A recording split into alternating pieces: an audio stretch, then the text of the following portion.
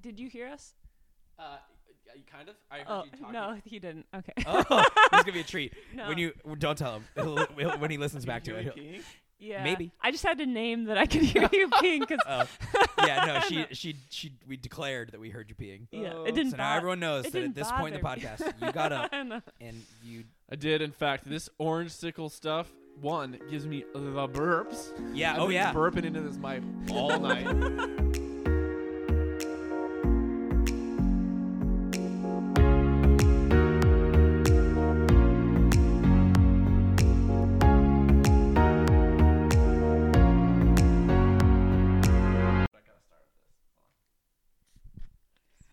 Do you think you can hear that? Do you think it was loud enough? Golly, I can only hope so. I can only hope so. What? Maybe in case it wasn't super clear what that was. What did you just capture, Noah? That was the untwisting of a bottle cap on an orange and cream clear American seltzer water that apparently has almost nothing in it except for potassium. Anyway, our guest has now a giggle is all we've got from her to this point. Meredith. Fitting right in already. Knock it off. This is a giggly podcast. Meredith, how are you? Doing well, thanks. Thanks for having me. Absolutely. Thank you for agreeing to be here. You're It's welcome. always a bit of an uphill battle trying to get people to sit down and talk to Noah and I. So we appreciate you coming out, making it happen. I'm very kind-hearted. Yeah, see? A strong start.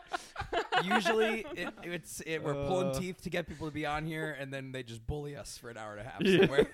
This is a good place to be. This is a great place to be. How's your Sunday? What'd you do? What's your typical Sunday look like in your life? Oh, man. I think in general, Sunday is kind of my reset day. Yeah. So as an introvert, I always need a lot of time to recharge for the week ahead. So kind of like get stuff in order, do grocery shopping, make food if I have to, do laundry.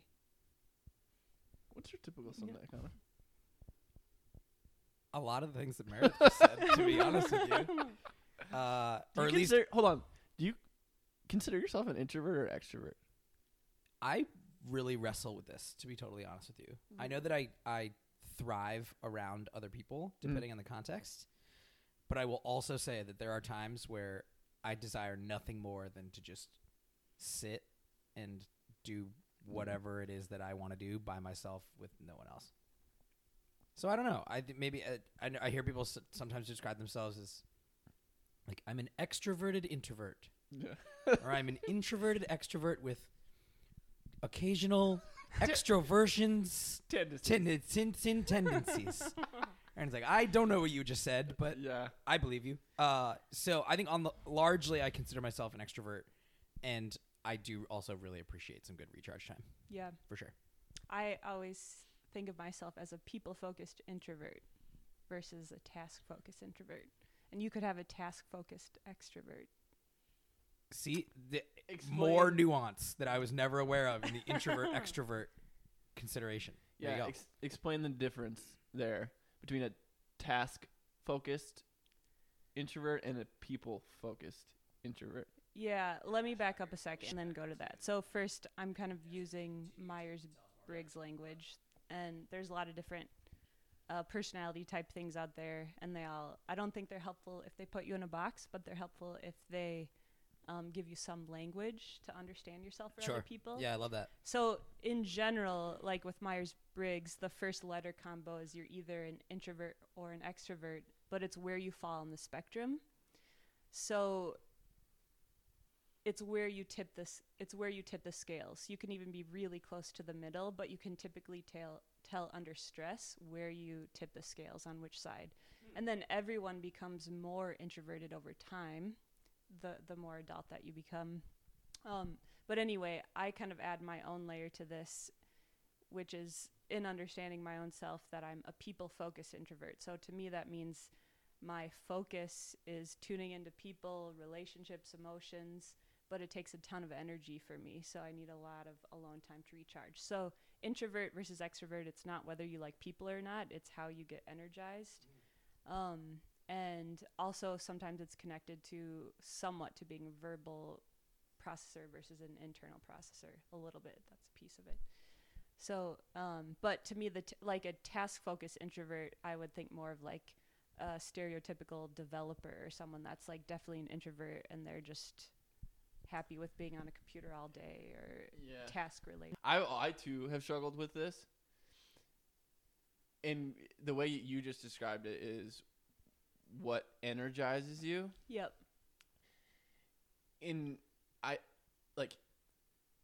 I think I'm an extrovert. I think that's right. Because being around people energizes me, but like the exploring within renews me. And I'm going to draw the distinction between a baseline. And so like internal reflection brings me back to baseline. Yeah. Renews me, but being around people like charges me up above that baseline. Sure. It's definitely the case that I get energy from being around people for sure, but I need that like renewal time. That's what Sunday usually is for me. Is like Sunday is the day I go to the Oasis to be washed clean. But yeah, I don't know. Yeah. Am I talking about that right? Thinking about it? Yeah. No. Is there a right way to think about it? No. I think you are very wrong. No. There's clearly no way to think about Noah, there's an exactly one way to think about it, and you are so far off the track. No, I think that's exactly part of Meredith's point. Is that it's useful insofar as you have language to talk about it.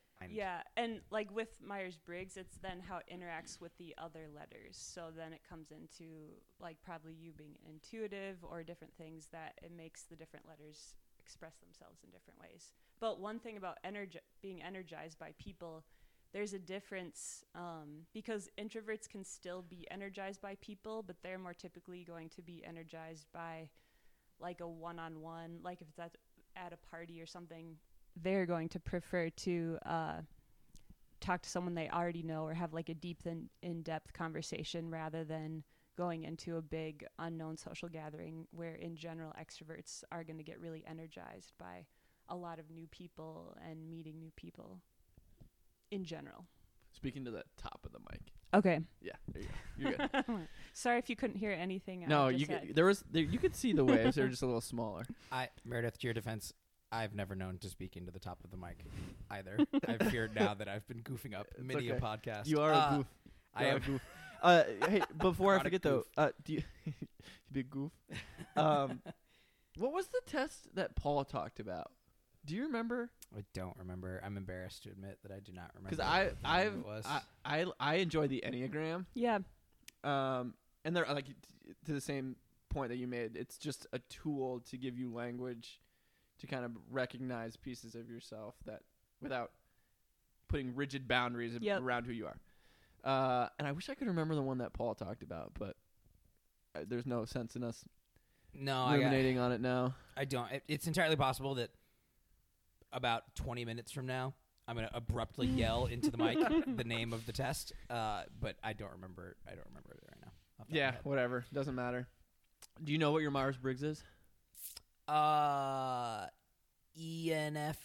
Does that sound like the like letters one that are associated with the Myers-Briggs Yep, test? that's a legitimate option. All right. That is all in right. fact Okay. a combination of 4 letters you are entitled to choose. I think that's what my result is. I don't know that I've taken it in quite some time. Sure. But that is what I remember. Yeah, so that automatically tells me a lot of possible things about you.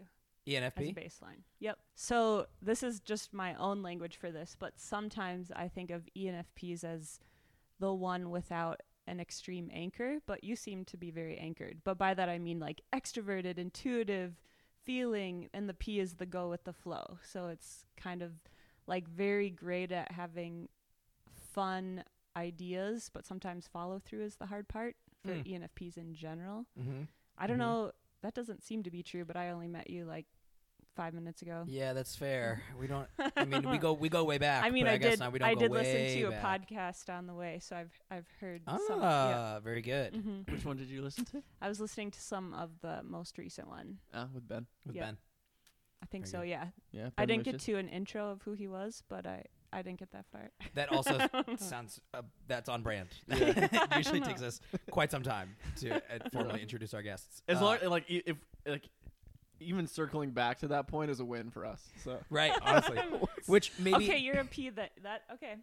That's a ENFP thing. ENFP thing. Okay, it tracks. And it's funny you say that. I feel like, especially in the elements of my life that I've started to dabble into more kind of entrepreneurial endeavors. Yeah. That definitely aligns with what you're saying. Like, Yeah. I've got all the ideas in the world, and I've got, just lists on lists on lists in my phone. And then the time comes I sit down and like, what have you actually created? What have you done with all of this information? What have you done with all these ideas? And it dwindles and it pales in comparison to. Yeah, because your strength ideas. is really seeing possibility and seeing potential. And then, again, I'm just saying ENFP in general. Yeah. But like No, being it's okay. You can say it. Also- Connor, yeah. your strength. I don't know. Yeah. You, Connor, there you're bad actually at. aren't any. I don't. No, Connor, these the are- funny thing is about ENFPs is that they're bad at everything they do. That's okay. Sorry right. to anyone who's out there No. listening to this ENFP. ENFPs I are am the exception. very You are- special. Very special. No, but really, Yes, they are. That also sounds like what my parents told me. you're no, All have through you- my childhood. Don't worry, Connor. You're very special. Have you ever? What's that movie called? Superstar with Mary Catherine Gallagher. Does that ring any bell? Yes, yeah. Okay. Is that the where one where it's she- like superstar? Yeah, Yeah, yeah, that's the one. exactly. Yeah. There's this line that just popped in my head. Were you just gonna stick your hands under your armpits? Yeah, Like, because that's she- what she does sometimes. When I Oh, get and then she nervous. smells them, right? Yeah. Yeah, Big. yeah, superstar. Oh, man. But her teachers tell her in the movie, they're like, "You're a special girl, Mary. That's why we're putting you in special ed." So, Yeah. anyway, Not you're, you, though. you're very Well, special. You are very special. Thanks. Appreciate it. Yeah. No, all of that does make sense. Yep. Oh, that Oh, does what make I sense. was gonna say Yeah, is please. really good with people, connecting and tuning into other people. In general, It tracks. I like to think that tracks. Yeah. what I like the Yeah. most that I've just heard from your little banter is every time you say "sweet Noah." I also like that a lot. Sweet Noah. Yeah. Yep. It says a lot about both of you. Well, I don't know about that. I know about that. I know Yeah. you're a sweet boy. You're a sweet Disney prince. Knock it off. Oh, knock it off. Well, he it says things about Noah, and it also says things about you to pick up on that, and also say it so endearingly. Yeah, of course. Of course. Anywho. Wait, should we go into that further? Shouldn't we follow that? No. Yeah, isn't that a thread we're chasing? No, we're chasing no threads. That thread has been snipped That by the thread- three oh, he fates. snipped it, did he? Okay, Fates- well, the tell you fates what. have snipped those threads. I'll tell you what. I was going to say, Noah's pointing at me. He's got Well, something you're to gonna say. say tell you what, and then I was gonna say what, but Oh, no, I'll tell you what. what? Perfect. Why don't we avoid our classic pitfall, at least by a little bit? Tell us about yourself. Yeah, Meredith. Tell us Okay. about you. Well, Whatever you'd like to share. yeah. All of it. Why don't I start with asking you guys why you had me on the show? Classic. I know. Wow. Power move. Yeah. Tell me about you. Well, it's funny you say that. Let me answer your question with a question. Yeah. All right. What did you say? Why we had you Yeah, on? why am I here? Just to give. I don't know. It's a good context for question. me Why? and No. you. Why do you think you're here? Well, no.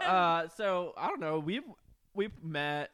I don't know. Probably like a month ago now. Yeah. Not that long ago. It's a relatively new friendship, and it was in the context of the sauna at Embrace North, and as happens in the sauna, some of like, whether it's with you, Connor, or Jerry, or Meredith, like some of the best conversations I've had in my life have like happened in that sauna in the last 2 months. It's wild. It's like this weird sort of I don't even know It's how to special describe there. it. It's It is. really special. It is. And if you've It's not like a been, sacred place. if you've not been, you're in the Minneapolis area. Make sure to check it out. Yeah. Available for private bookings for households only, given the current state of the world. One thread I do want to chase real quick, just as a tangent to that about you saying it's a special place. Yeah. I was telling Connor, there was 4 people rented out the sauna today, and we'll get to this eventually because it's related to my comment about finding your ancestors in the ice. But I had all of this work I had to do today, and there's 4. I was at the gym from 7:00 until I came here, and I had all this work I was gonna do, but then I got there, and it was like I just sat down and started writing on my laptop, and it's like I couldn't stop writing, so I just kept writing. And then after the first group went at 9 in the sauna, I then went in the sauna and just started pacing back and forth in the sauna because I had to hit a writer's block. So I was saying what I wanted to write in my head as I was pacing back and forth. And then the next group came, and then I went out of the sauna and would start writing again, and would do that in the half-an-hour increments between group periods. It's perfect. It was just wild. It's as soon as I stepped in those doors, it's the thing I had been trying to formulate sitting at the computer suddenly dropped into my head. Wow. As if out of nowhere. I don't know. I love that. It's awesome. It makes me think of the concept. Have you ever heard of the concept of a thin place, like they talk about in Iceland or in the Scottish Highlands at all? I haven't, but I don't know if this is where you're going, Sure. but if it's not where you're going, I have something that makes me think of. Let's go. No. What does it mean? I don't know. I don't know a ton about this, and it's more just some language for this. But it's supposed to be a thin place between earth and heaven, or Yes! something. Yeah. I screamed it. So that when Sorry, you said headphones that, users. I have literally never heard of that, but I thought of Yeah. it as the thin veil between you and the eternal. Yes. That's how I that was what, but I've never heard. It's that supposed to be I love Iceland, for example, and before the Vikings even were there, Yeah. supposedly Irish monks would sail there because they felt like they could experience God easier or something. But there's and so they're just places where it's supposed to be the veil is thin, whatever that means. But it made me think of that sauna. Oh, I know. where- We know where- exactly what it means.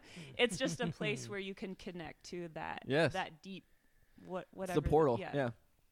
That's a sauna for me. The sauna's a thin place, man. I felt that when I went in there. So Yeah. real quick, I'm so glad I got to go before the new recent restrictions got set. So now you can still go, and it's still special, but you have to go with your household Yeah. only. But a friend invited me, about a month ago, and so to the happy hours, and that was it's such a cool thing. Yeah. I'm gonna pick the thread back up where I detract. And so we met about a month ago or whatever it was in the sauna, and I just remember since then, every encounter since then has been just one phenomenal conversation after another. And at one point you I don't even know if you remember you said this, but you made kind of the joke about I don't even know if you were talking about me, but you said the term womb mates. Oh, yeah. I wasn't talking about you specifically. Yeah, I know. I knew you weren't. No, I have something very No. life shattering. She wasn't. She wasn't. I knew she wasn't talking about me, but when she said it, I was like, huh. Because I think that was right after I had got done describing my weird theory about if we all come from the same source, then the magnetism that we feel towards certain people is a result of our proximity in the origin. Yeah. Mm-hmm. I do remember that. Yeah, and so and then that led to her bringing up this concept of womb mates, that there are certain people that, it just, before you were born, you were close, sort of feeling. Mm-hmm. And so a lot of the conversations we've had, it's always just felt like, I don't know, We could have been roommates. kind of, yeah. Okay. I love this for a lot of different reasons. First of all, for just obviously the essence of what womb mates implies. Second of all, it also sounds like a 4-year-old and a 5-year-old are having a sleepover and they're trying to say roommates, but they can't quite get it out. We're roommates. We're roommates together. Yeah. And Bob's going to make us waffles in the morning. Yeah. No, all those Or things pizza are true. eggies. No, but I use it in the context of it feels like there are a lot of things that you have. So from our conversations and the words and the language you use, I can sense that you two are a lover of words, and so it's we've talked before about how giving people. I really think that one of the greatest gifts we can give people is language, like a language to describe what they're feeling, what they're going through, what they're sensing. I think it's one of the greatest gifts we as human beings have been given is the gift of language. And so I've sensed from our very first encounter that you shared a similar affinity for language, and your ability to describe the indescribable and equip people with that language as a means of healing them has been so fascinating to me. And it's like, I've noticed it sharpen my own mind and ability to wield the weapon that is language in a way that's made me feel better, like more of me, sharpen my steel, I guess. You know, it's like as iron sharpens iron. Yeah. I feel as if your iron has sharpened me more than most. That's awesome. That makes sense. That was very well said. And a profound compliment Yeah. to pay. We I haven't would even contend. known each other very long. You're telling me. Yeah. We've known each other You're for like there 20 minutes. Yeah, you're there too, man. You're Yeah. there too, No, man. this is excellent, and I think that lends itself very nicely to what would be my answer to the why are you here, right? Is I know frankly very little about you. Yep. As of right now in this moment, I'm sure, and I hope that will change. But what I do know of you comes from many a raving from Noah about, dude, I met this girl, we talked in sauna, like, we got to talk to her. You got to talk to her. You got to. It's like, okay, I believe you. I believe you. Yeah. And yeah, of course, it was from there. It was a no-brainer. It goes back to one of the very first things we talked about when, it's like when you find getting the right people on the bus. It's like when you encounter those. What? Oh, I just saw the traction book on the Oh. shelf, and that's a traction concept. I don't know. Oh, is it? Or they talk about it in there, I think. Right people, right seats. Anyway, Sorry to interrupt. it's okay. You should be sorry. I'm just I truly am. No, but I'm a true believer in that. It's like once you find and this is so weird a way of saying it, but it's like once you find the people whose like energy feeds you, it's like you just find a way to keep them in your life, and it doesn't matter how they fit in your life, why they're there. It's just like get the right people on the bus. Right. Surround yourself it's with just those important people. that they're there. Yeah. And somehow or another, you'll be better for it. Yeah. It doesn't matter like the exact capacity. Right. And she's just probably sitting there and being like, I do not feel the same way. at all. No, Get out of You my say that. aura. When's the next stop on the bus? that was good. Pulling the thing. Would love to get off.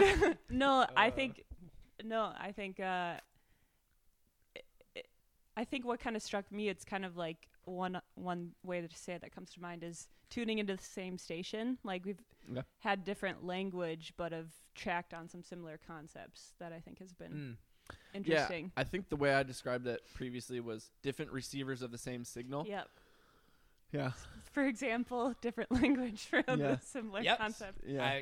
I am there. I'm seeing that. Yeah. I'm seeing Yeah. that. This is I'm really excited about this. So,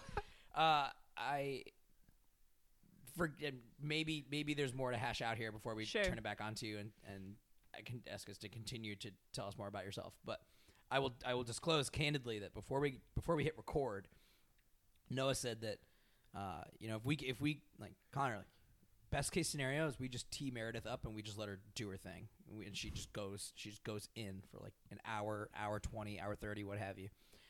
And I was excited about that because I've got a lot to learn about and from you, Meredith. This is also there's no visual. So eventually, maybe that happens for the Oasis project. But I do I'm have the seated. camera now. We do have a camera now. We're one step closer. We're one step closer to visual. I'm seated between Noah and Meredith as we record. So I'm excited to watch the metaphorical ping pong ball go back and forth between the two. I'm ready to almost completely fly on the wall, this bad boy. I'm very excited to learn a lot. But I don't know that we allowed you to finish. Yeah. Oh, wait yeah. a second, you deflector. Yeah, she turned it completely onto us, and we've Yes. No, but- yeah. Or our learned not answers, yet enough. Are answers sufficient? Yeah, that was excellent. Thank Okay. you. Yeah. Yes. Of course. Okay. now Okay, so your turn.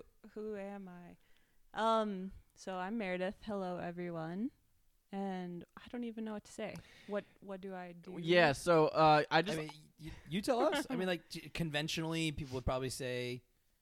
I mean, I don't know. I think about stereotypically when somebody asks, "Tell me Yeah. about yourself." People delve into where they grew up and what they do for work, Yeah. and like those are relatively surface level. I Yeah. think. I'm not to say that if you want to share those things that you are wrong for sharing those things. I truthfully am just curious about think slightly what less your of day. you. Yeah. I would just be less excited about the rest of this conversation. No, that's not true, of course. I am selfishly, I want to learn a lot about what it is that you do and how you spend your Monday through Saturday to lead up to Sunday recharge day. I But also recharge on Saturdays too. Monday through Friday to lead up to your recharge weekends. But I whatever you want to share. Yeah. Whatever. Yeah. No, I'll share that because what I do, I think, is very much a outflow of who I am. So it's like, yeah. I'm just seeing your mind thinking. Yes. Well, I would like to start sooner than that and build up to where you are now, Okay. kind of as the journey to get us to the top of the mountain that is the present. So tell us a little bit about your background. We can go as far back as you want, but I know that you come from kind of more therapy background. Yep. And so I would like to know, in terms of what was the animating influence of like getting you into that profession in the first place, and then what caused the plate shift into this new journey? Really, really quick before you dive in. I have one other thread that I want to. It's going to be the quickest poll maybe that we've ever had on this podcast. Will you say what you just said in relation to? I'll talk about what I do because of, just like the phrasing that you used there. I said I'll talk about what because when you asked, if some people might talk about where they came from or what their job. Well, you didn't say what your job is, but that's what popped in my mind. And so like that can be sometimes surface or boring, potentially. And I was just thinking, for me, what I do is an expression of who Outflow, I am. I believe is the word you said. An outflow. Of Yeah. who I am. So I just wanted to chase that because if anyone is listening to this and that is not yet the case for you, I hope with all of me that you can find some way in whatever capacity to make that a fuller, closer to a truth for you. I think that's something that if more people could claim that as true, that what they do is an outflow of who they are, that a lot of people would be much happier. This is a huge thread. This is a huge. I would say you said it's a small thread, but Well, I just wanted to say that. I didn't know how far you this- unraveled the yarn, my friend, because that like where that takes my mind is like I do want to get back. I don't want to chase it too much, but as we've talked in the past about the unlived life metastasizing. Oh man. Right? And she used the language outflow. And so it's like if you have the self that exists within you and you do not get to express that in what you do on a day-to-day basis, you force it back in where it metastasizes and poisons your soul, for lack of a better word. That's the language I'm going to use. And so I'm going to stop there. I could go on for a really long time, but I love that. I got to just say a couple things there 'cause Yes. I can't leave that. See, this is good. We've fanned the flame that is Meredith. Meredith's monologues. The volleys Brought the to you volleys by have the Oasis begun. Project. Yeah. Please, Meredith. Love it. Okay. There's like a few tabs that popped up in my mind. Few browsers. So the first one is just this thing. I think I might have mentioned this to you before, Noah, but this thing I heard my mom say once, where she's full of wisdom, but she, everyone's question when they're young is, what am I going to be when I grow up? And she said at some point, an acorn doesn't stress out about what it's going to be when it grows up. Oh, you can't say that and not expect me to go down But- 5,000. Okay, this is a good Yes. practice of self-control. Yep, you're right. You're right. It is. No, but by the properties and then you're sorry. Okay, too bad we don't have video on this because No, I'm just the giddiest little boy right now. I am a happy camper. Okay. Please keep going. by the properties inherent within an acorn, it automatically grows into an oak tree. So it's kind of like figure out what the properties that are inherent within you and you do out of who you be, basically. You grow up and into what's that mature oak tree version. And then I'm going to butcher this quote, but it's this one about Michelangelo where they are asking him about one of the sculptures that he created. Mm-hmm. And they talk about, he just said, they're like, how did you do that? And I don't know if it's about the statue of David or if it's like an angel statue. I don't remember which one. I was hoping this would ring a bell and you guys could say it instead. But basically, so they ask him about this and he's basically said, I just chiseled it. It was already in there. It was already trapped inside. I just released it from the stone. Yep. So it's kind of that thing of it's already inside of you. It's allowing it to I think it was the statue of David because I'm Okay. pretty sure it's part of our conversations previously. One of which I'm fascinated. I think. Yeah, I let's found anchor it. this. I think I found it. Every block of stone has a statue inside it, and it is the task of the sculptor to discover it. I saw the angel in the marble and carved until I set him free. Angel. That was it. Cool.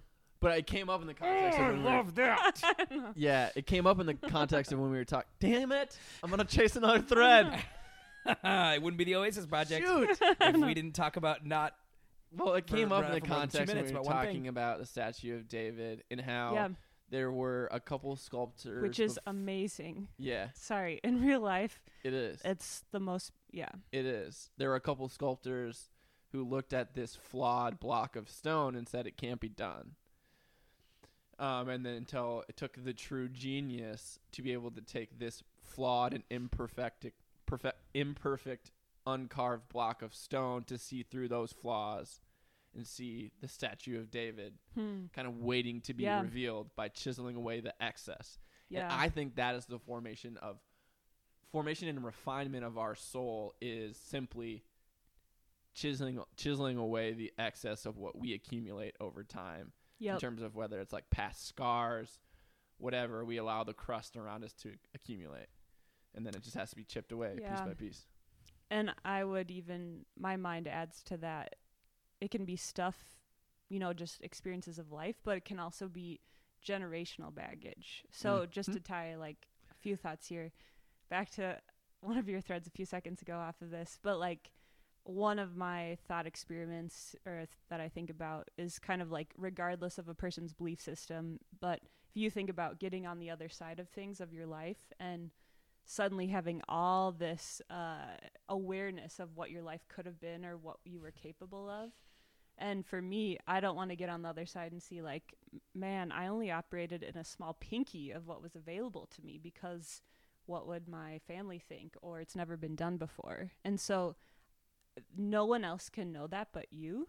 Yeah. Like you could to everyone around you be like so successful and only you know inside that you're only operating 20% of what's in there to do. Would you like to step in, Connor? You're I'm just even giddier boy than I was not long ago. You could like she's saying the exact same thing, just She's- with different. This language. is yes. This is yes. Well, I mean, I know what you're gonna say. You know what I'm gonna say. Yeah. I don't.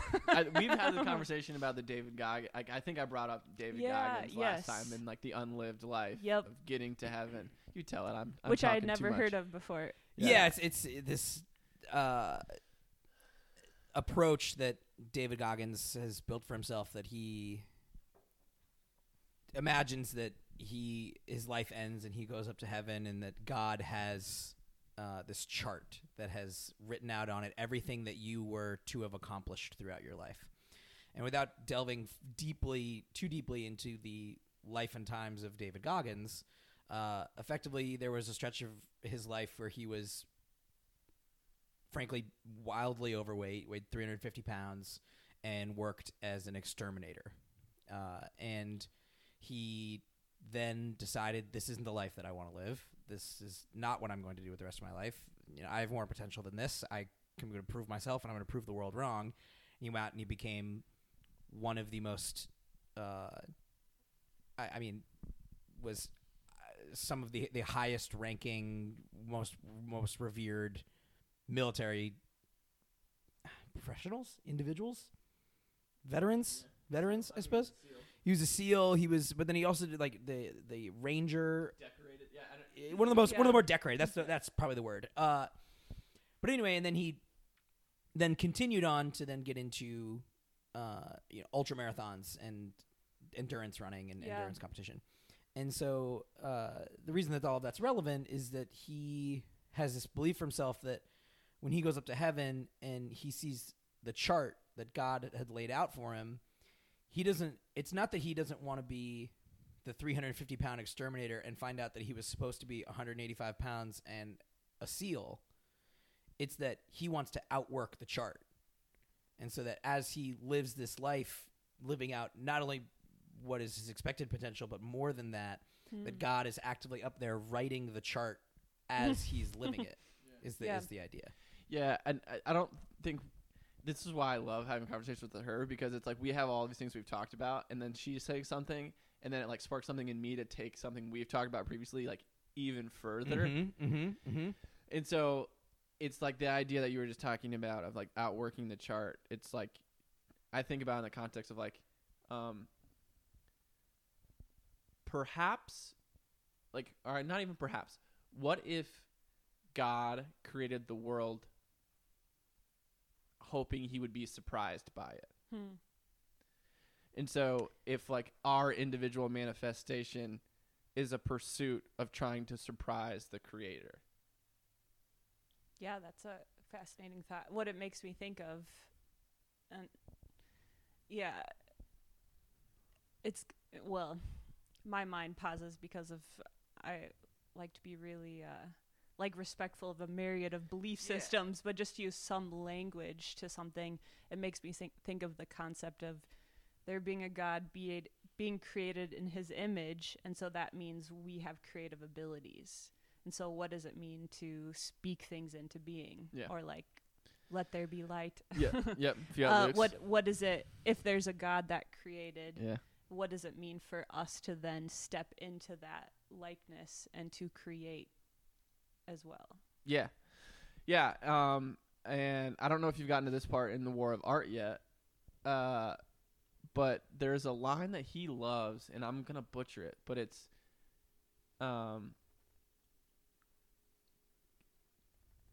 something.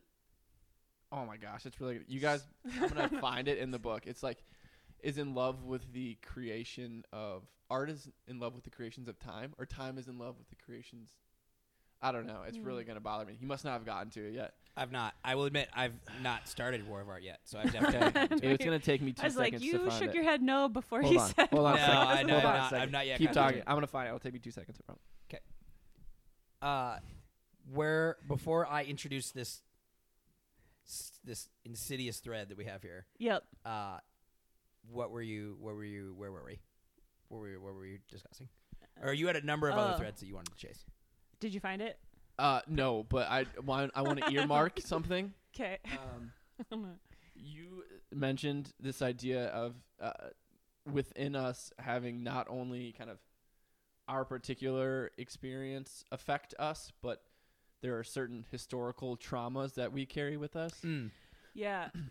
Yeah. So, I would say the thing I want to earmark, we love John Bellion, the artist.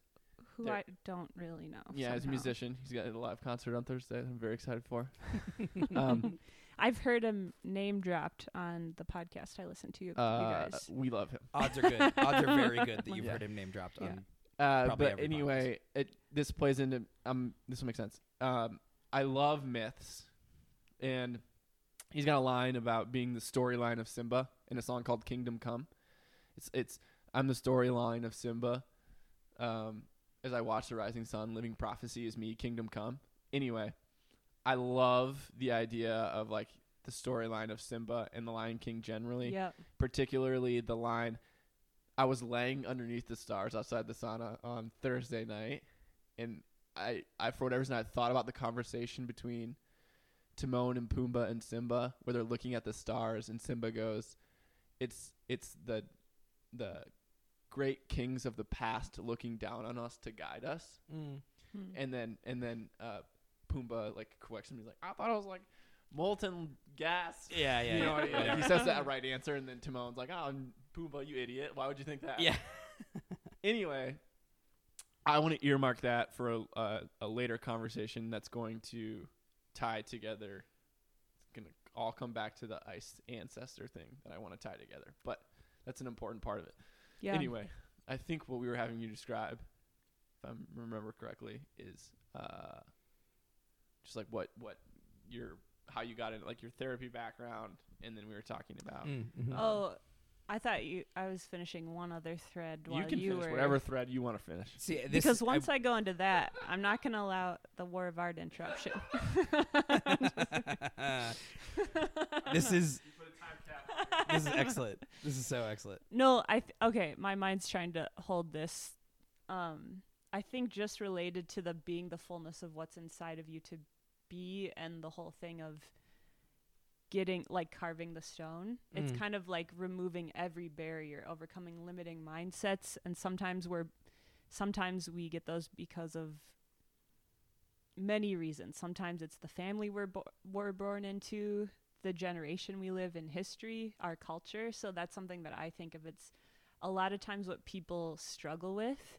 It's not just their own thoughts. It's inherited ways, belief systems and ways of thinking. So to begin to have awareness of what the limiting mindset is and where that comes from helps you begin to overcome it. Sure. Yeah. Yeah, that makes a lot of sense.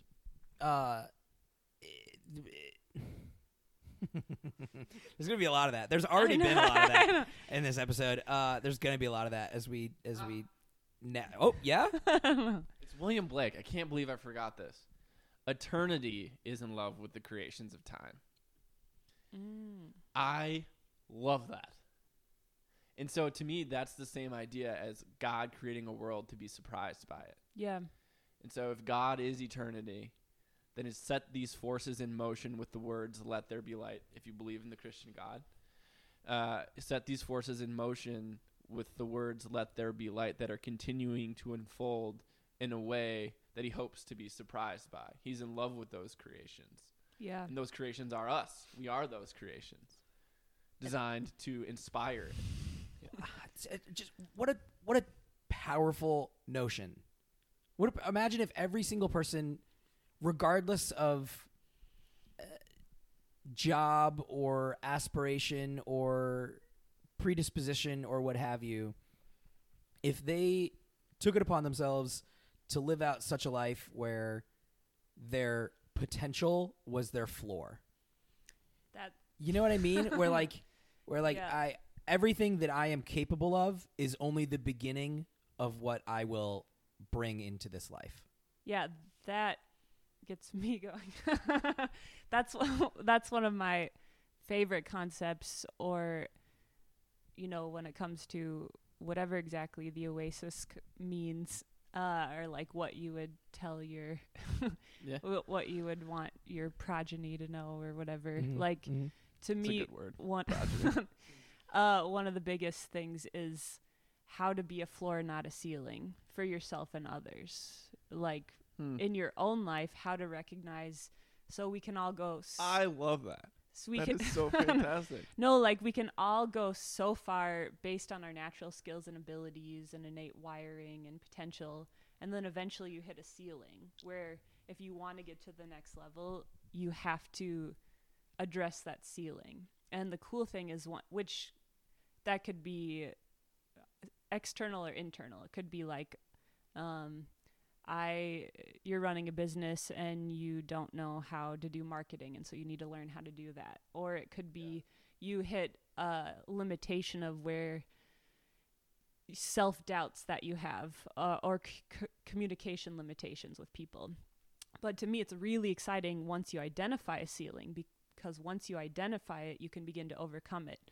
And the cool thing is when you finally bust through what used to be a ceiling, that used to be the cap of what you can do. What used to be your ceiling is now your new floor. And then it's like, where am I don't even know. I'm in a whole new territory to explore. Right. What does that remind you of a John Bellion song? It's clear that it should. Angels carry me to Oh, land. sure. Yes. Past what you see and what you know and where you live in. Yes, absolutely. It's the ascension. Oh, man. gosh. The ascension. Yeah. So I'm Yeah. always thinking about that level up concept, and I only played Mario Brothers growing up, so I think there's probably more video games that build out the level up Absolutely. concept than I know. So I will say, Meredith, if you could only play one video game, Mario Brothers and the Mario franchise is a pretty terrific choice. Yeah. It's a pretty terrific choice. I have fond memories. But basically, it's kind of like you're on your level, you're killing the bad guys, getting stars, whatever, getting coins. Nailed it. That's it. That's it. You've just summarized. Oh, now you've summarized the full franchise. Just need a little bit of sound effect. Eventually, like, you conquer the big bad guy. And when you do that, you go to the next level, and then you're in a whole new world. And if you, like, die on that level, you don't start at the beginning of the game. You start at the beginning of that level. And so, to me, a lot of life is that leveling up process, which is also, this will eventually segue into what I do, but that's also why I love entrepreneurship, because to me, it's a perfect vehicle for personal development, because you're continually faced with your own limitations and having the opportunity to overcome them. Yeah. Okay, so one other thing. So overcoming your own internal ceiling, but also this is, like, to me, a massive concept for leadership and leadership, whether that's of a company, whether it's of a family, whether it's just the next generation, is it's massive to be a floor, not a ceiling for other people. Yeah, that is profoundly different than I have ever thought about the notions of floor and ceiling. Where in my considerations in the past, it's been related to competency around any particular skill or skill set, right? Where, like, I think about it in the context of coaching, for example, which is my life. And I think about, like, well, where's this person's floor? What is this person's ceiling in these different areas? Sure. How do I help them elevate further and further and further so they can become the best coach they possibly can be? Yeah.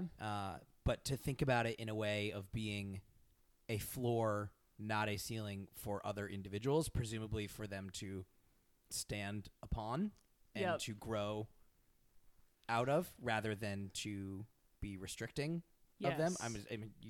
To hash it out, tell me more. But yeah, that's I've never considered that. Yeah, no, I think it's massive because I don't know where you're taking this thread, Noah, in the future, but back to the Cymbeline and the kings in the sky that have gone before, it's kind of like,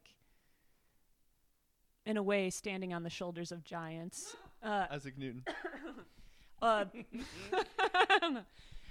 This is my favorite game of ping pong I've ever watched. But also, it's kind of recognizing, like, whenever leadership starts to go off often, in my opinion, it's where you start to become a ceiling. Like, if it's at the top of a company, when it's all about the person at the top, it's about them, the smartest, the best, they become a ceiling of what's possible, rather than if they're a floor, people can continually take it further. And then when you think about, we don't get to choose what generation we're born into. It's kind of like, I think about it generationally. Like, I didn't choose where I start, but it was kind of the passing of the baton, and I take it as far as I can go, and I pass that on. But what happens is, it's almost like think of the kids growing up right now, or like the children that will be born. Like, they're going to grow up into a generation that we can't understand, because time, it's like rapidly accelerating. So if I begin to impose my perspectives on them, then I'm a ceiling. Rather, I want to be a healthy foundation, providing healthy nutrients into the soil that internally equips them, but allows them to take things further than I could fathom. Because if I try to put my best notions on top of them, I'm going to completely limit them. Like, they got to be birds that can fly. But that's a big check to people's egos, individually, parents, leaders, etc. For sure. And there are about 18 things there that you said, but I self-restraint. No, well, don't let me stop you. No, Get into it. No, well, man, we're already at 50 minutes, and we haven't even gotten half. Are we really? No, we're not. Yes, we are. And I haven't introduced. Yeah. And this is going to be the longest. We're going to have 2.5 hours of Build Meredith up. introducing herself. We And I'm might- here for every we minute might of never stop, actually. it. That's right. Yeah, I hope you can carve out a Monday recharge day as well, because we're gonna be letting her ride. It sounded like perhaps a thought had sprung in your mind, but if not, I can. No, go for it. It's half baked and. Yeah. What is going on outside with the whistle? I would assume just a car alarm's going off. What it went off for a hot second and then it turned back on. Maybe someone is intentionally waiting until the person turns off the car alarm and then bump their car again to reactivate the car alarm. It's a real life IRL troll. Potentially. So I remember two of the, I think, 3 threads that you plucked. One was there one again. No. Yeah. No. Yep. Okay. One was the unborn millions that I want to talk about. One was Blaise Pascal's theory of thrownness, and I can't remember the third one. And so maybe that'll come to me while I'm talking about the other two, and I'll just touch on briefly. One, the unborn millions. You talked about setting up future generations for success by being their floor. And you also mentioned one of my favorite quotes from Isaac Newton of, if we see further, it's because we stand on the shoulders of giants. I always think that's a great way to think about the past and their flaws and faults generally, instead of condemning them for it. Yeah. So it's recognition that if we see further, it's because we stand on the shoulders of giants. And against that standard, and like that's how we would want our future generations to judge us, because there are going to be things that we can't see. They're going to be abundantly clear to them. Yep. And we wouldn't want them to look back at us and be like, what idiots. They're all, terrible people. And it's like, well, maybe we could set the precedent and have a little grace for the people in the past, hoping that those in the future will have the same for us. Yeah. So that's one thing. But in the unborn millions context, so George Washington, I can't remember before what battle it was, but he basically gave the speech to his troops that, like, what we're doing here isn't simply a fight for our freedom. We fight for the fate of the unborn millions. Yeah. That was the genesis of the revolution. That was one of the speeches that George Washington kind of gave to inspire the troops. Now, that pulled forward to Abraham Lincoln as he was trying to pass the 13th Amendment to free the slaves. He gave a very similar speech that said, this isn't simply an amendment to the Constitution. What we're doing here is fighting for the fate of the unborn millions. And so I've come to be this firm believer that if I can use as an anchor this idea that what I fight for is the fate of the unborn millions, the people that come after me, my world, like, it's not my part to master their tides. What weather they shall have will be theirs. In the words of J.R.R. Tolkien, slightly mixed. Basically, it's not our part to master the tides of the world. It is only up to us to do what we can with the time given to us. What weather they shall have is not ours to rule. Yep. So it's just like while I'm here, it's my part to till the earth I'm on, this clod of earth I creep on, to the best of my ability, to make it as fertile as possible for the people that come after me, so that they can have clean earth to till, because I teed them up. And so that's kind of been an animating inspiration, I guess, for me recently, is how do I've talked in the past about acting in service of the timeless. It's just a different way of saying the same thing. How do I use my time-bound body to serve the timeless? How do I use this period within which I seem to have arbitrarily been thrown to play the role I'm supposed to play in this act of humanity? Go ahead. Yeah. Can I jump in? You may. I only have one other. I just want to go. Actually, it won't take long. Blaise Pascal and this idea of thrownness. So you had mentioned about we are, and this actually could go. We could talk about the float tank experience in the latest one I had of feeling as if, I think I told you this, as if I was in a river of time flowing through the cosmos, running with the stars. You mentioned it, but we haven't talked about it. Yeah. So I think it's related to the idea of the first one I had about being, and you know this, I brought this up with somebody. Suze.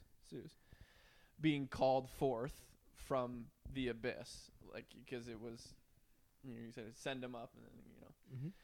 I think it's the same thing. And so if I weave those two things together. Is the abyss the womb? No, the abyss is the oasis. The abyss is the boundless oasis. Yeah. That is the representative of everybody that has come and will come. And so it's infinite. And it's like together, in my mind, again, for lack of a better way of describing it, the infinite oasis to me represents God. It's the collective consciousness that is our origin, from which we are all drawn from and dissolve into. Yeah, so if you're womb mates and you're sent forth, where you're sent, the womb be that or not? It could, but then we would. I mean, yes. Your ping pong eyes. If you could see I'm Connor. here for it. In a way, but I would describe it more as the body than the womb specifically. Sure. Yep. As like the womb being a more enclosed part of that. Sure. So maybe it would be like a particular part of the oasis, a compartment that you swirl in. Yeah. Anyway, so in this like river of time, it's as if somebody plucks us from that stream and throws us into a random age in history. And so Blaise Pascal talks about basically all of this angst. There's a lot of angst, not all of it, but most of our existential angst comes from this idea that why are we here? Why now? Why not in a previous age? And he talks about this idea of like, he's like, I'm in an age and there are ages I know not and ages that know not me, here for a purpose I know not. That's different than the purpose I would have had if I would have, like, basically he like chases his tail and he's like, this is so arbitrary and like indifference of the universe. But then ultimately the antidote to that comes back to, there is a sort of indifference in nature and all of these things, but what you do have to choose is how you live. And how you live is how your life is formed, and then it's not up to you to kind of determine what age you're thrown into. It's just up to you to do the most with it. Yeah. No, and I think that's the thing I think we talked about before, that you brought up that one, the Goggins thing, but it's the, like, I didn't get to choose the family I was born into, the time in history Joseph that Epstein. I live in. Oh, yeah. Oh, that's what I was thinking of. Okay, yeah. Yep. I don't get to choose the family I was born into, the time in history, my innate gifts or abilities, but I get to choose what to do with that. And so it's about taking ownership of stewarding your garden, like caring for it, and tending it, and then your inner culture, your external, however you tend your garden, like it flows out from you and it impacts people around you. Yep. Yeah, there's so many things to talk about. The thing before you said it went in different directions, but I'm trying to remember the thread right before this thread because it prompted something that was actually a good segue back to where we were originally going. That's the hardest part of this podcast. Yeah, I do Track remember all the that threads. because you wanted it was gonna it was gonna segue into, I believe, the Waymaker program. Oh, not quite there yet. More the intro of myself. That yeah. What was that? It was something about the generations and generational trauma. No, it was you quoted something about George Washington. Unborn millions. Yeah, the unborn millions. Oh, that you're doing some. Okay, thank you. That's where I want to go. Nice. There's some random. Okay, and there's also some like random Coldplay song that's like every teardrop is a waterfall. Yep. And there's like this line about I want to be a comma, not a full stop for the generations. I don't know. I'm butchering it right now, but there's a really like epic random line in that Google can help. that Connor can find. Yeah. This is exciting. I'm like Jamie. On the Rogan podcast. No, but I love that. The idea of being a comma, not a full stop. Yeah. It's something like that. Yeah. But anyway, it made me, because you, a while back, because you asked before I share what I do now, that I was in therapy, Yeah. meaning a therapist. No, but I think even thinking what got me into, so I am a marriage and family therapist, like a licensed therapist. What? I'm just looking at Connor learning new things. No, but I think even when I think about it, but I don't want to stop her. When I think about, oh, you found it. I did. Okay, go ahead. Never mind. Okay, we're ready. Okay. Yeah. Don't want to see another generation drop. I'd rather be a comma than a full stop. So you're Yeah, right on it. Yeah. I don't want to see another generation drop. I want to be a comma rather than a full stop. Wait a minute. What is that? Why would a full stop cause a drop? I think it's like, I guess I've never thought too deeply about it, and maybe there's more in the context of the song, but there's something about, for me, rather than it all being about yourself, like, and there be a period, like being a comma of preparing things for the next generation. Okay. And that doesn't mean that's what it means, but that's just how I was thinking about it. Yeah, I guess maybe it's and thinking ahead on what. Yeah, would I'm definitely them. thinking about this too much, but it's like the loss of momentum that comes with a period.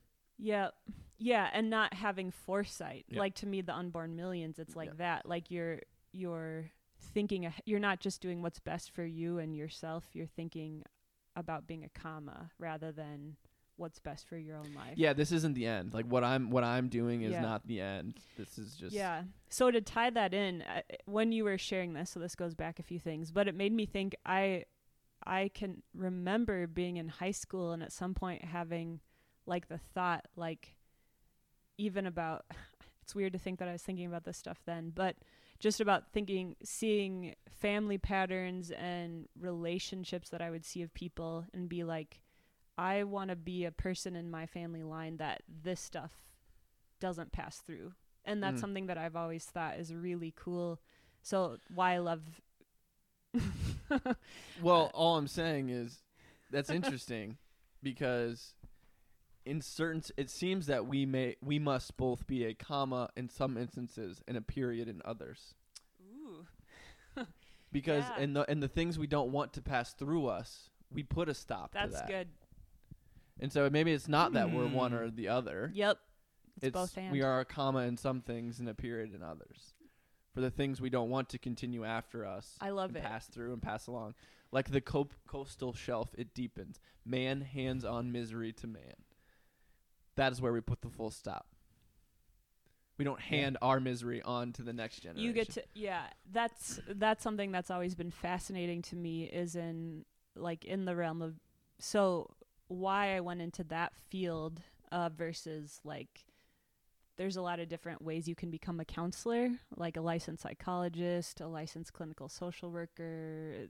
There's a bunch of different ways of studying that you can end up doing the same job, basically. But why I went into marriage and family therapy as, like, a young single person, which that felt overwhelming, was I can imagine that. Yeah, I want to be trained in this lens because the field of marriage and family therapy is based on systems theory, where a lot of the others are based on the medical model in general, which is find the problem in a person, diagnose it, and fix it. And the field of marriage and family therapy is based on systems theory, which is in many different fields, and it looks at the person in the context of their relationships, and it looks at intergenerational transmission, like what gets passed through generations. Yeah. So to me, it's always been a fascinating thing of that you get to be the gatekeeper for the next generation. Like, you get to choose what comes in and what doesn't. And generation or patterns will always repeat themselves in the next generation unless someone makes an intentional choice to do something different. There's this thing called genograms. Have you ever heard of this before? Not to where I have a firm understanding of Not that what you it could is. define it. No. Yeah. It's like a tool that marriage and family therapists would use specifically, and it's kind of like a way to map out a person's family. So it's kind of similar to a family tree, except you use symbols, and you can like mom, dad, like circle, square, you put a line between them, and then you can do the kids. And then there's all these lines like what kind of relationships they've had, or you can put divorce lines, you can put different symbols like alcoholism, and basically just see a picture generations back. And what's fascinating is the most random patterns, like the firstborn male of every generation cuts off from the family. Like it just repeats itself again and again, like the craziest things. Fascinating. Like if you just look at those maps. But the thing is, negative patterns will always repeat themselves unless someone chooses to go a new way. Yeah, and that's where it's like the generational rivulet that you get stuck in, right? The groove gets deeper and deeper and harder to jump out of, and requires harder and harder work. And I think we've talked in the past about like on my dad's side, it was alcoholism. And so as a result, my dad didn't drink a sip of alcohol until he was like 50. Now he has like a glass of wine randomly, and he hates it. But I never knew that about your dad. Yeah. And so it's a large reason, like it's why it bothered him. I got in trouble for underage drinking when I was a freshman in college, and that's why it was so upsetting to him, is because they were so worried that I was going to revive the curse that he worked so hard to break. And I didn't realize that until this year, like why it bothered him so much. Right. But it's just as we've had those deeper and deeper conversations of just like coming from the context of, I don't like this past year is like, for whatever reason, it was the time period where I finally was able to interact with my parents as human beings with flaws and faults. Whereas previously all the interactions had strictly been parent-son relationship. Yep. Where I was not allowed to see their vulnerabilities. And it's deepened our relationship for sure. I would believe that. Yeah. Absolutely. So, personally, anecdotally speaking, that's really interesting to hear. And Meredith, I'd be curious to hear your thoughts on if and how at all this ties into more of your expertise. Is it not unlike your dad? I abstained from alcohol until I'm not 50, but until I was 21. It was my senior year of college that I had my first consumption of any alcohol, and once have I think felt the influence of alcohol, and it was New Year's at my home with my family and with all of my closest friends. And the primary motivator behind that decision to not drink alcohol, and now the last time I had alcohol was that New Year's, which was now 4 or 5 years ago.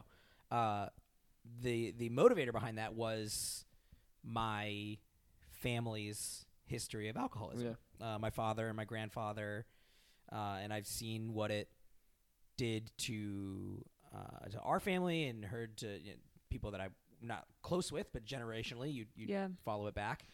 And so initially my decision was complete abstinence from alcohol.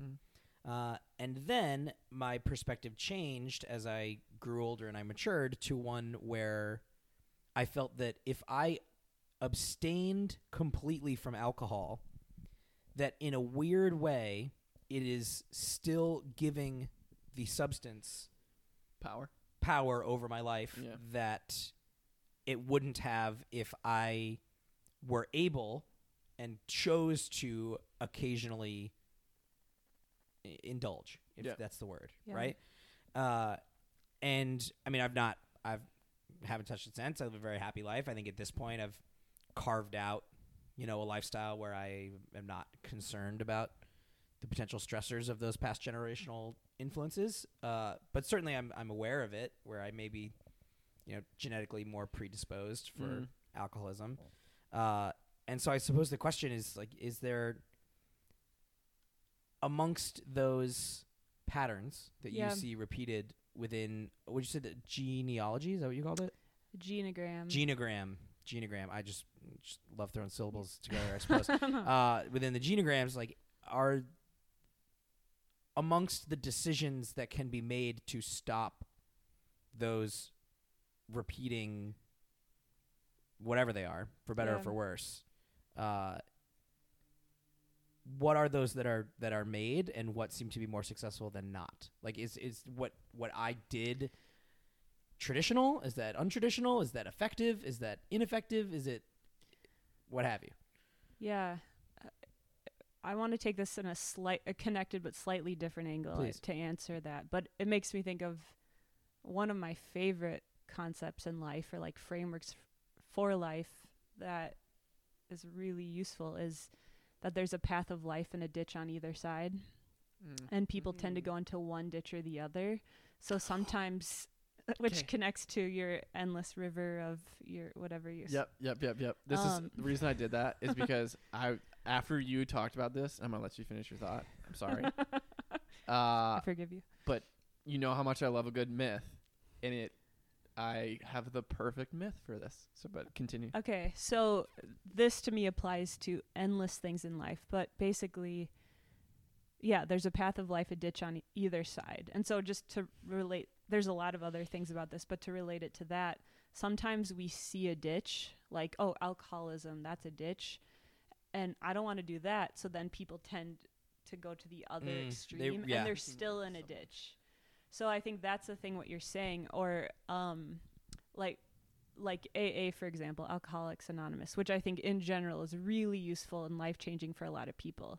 But for the people that it doesn't tend to work for, one of the often reasons why is because they feel like their life is still defined by alcoholism. Right. So like 20 years later, they're saying they're an alcoholic and they haven't had alcohol. It's like their life is still defined by alcohol, just not drinking it. Right. So, and to me, true freedom is, true freedom in an area is that no matter what, I just have to say I can hear Noah peeing right now.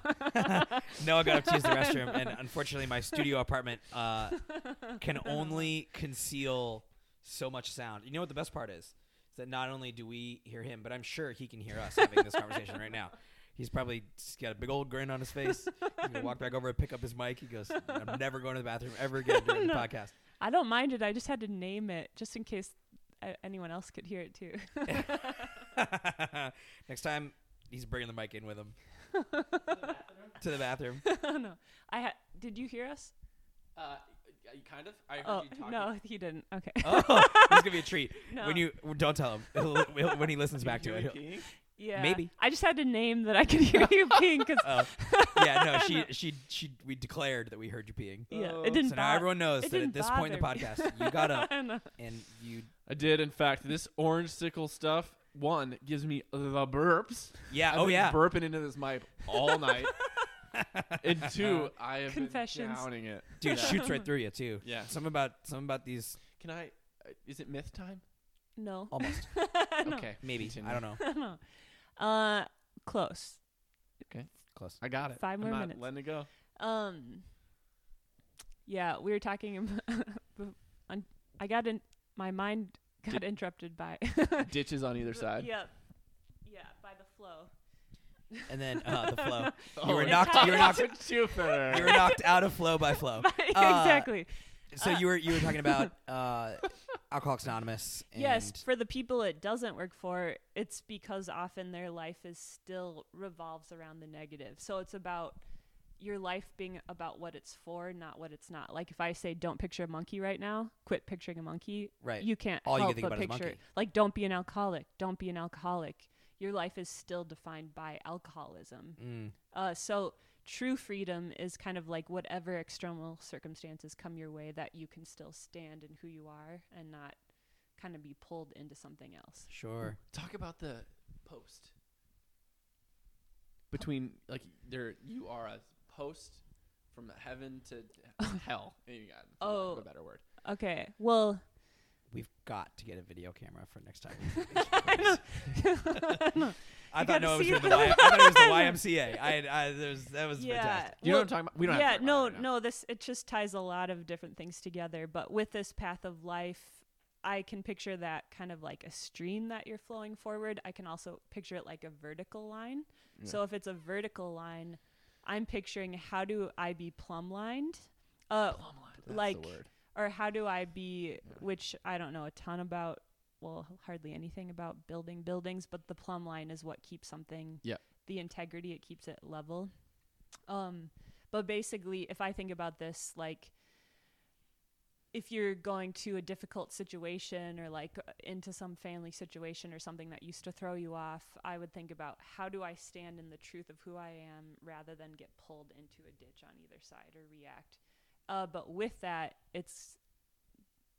I think what you're alluding to, I can't remember the context of when we talked about this, but it's like, it's like being anchored in heaven and earth.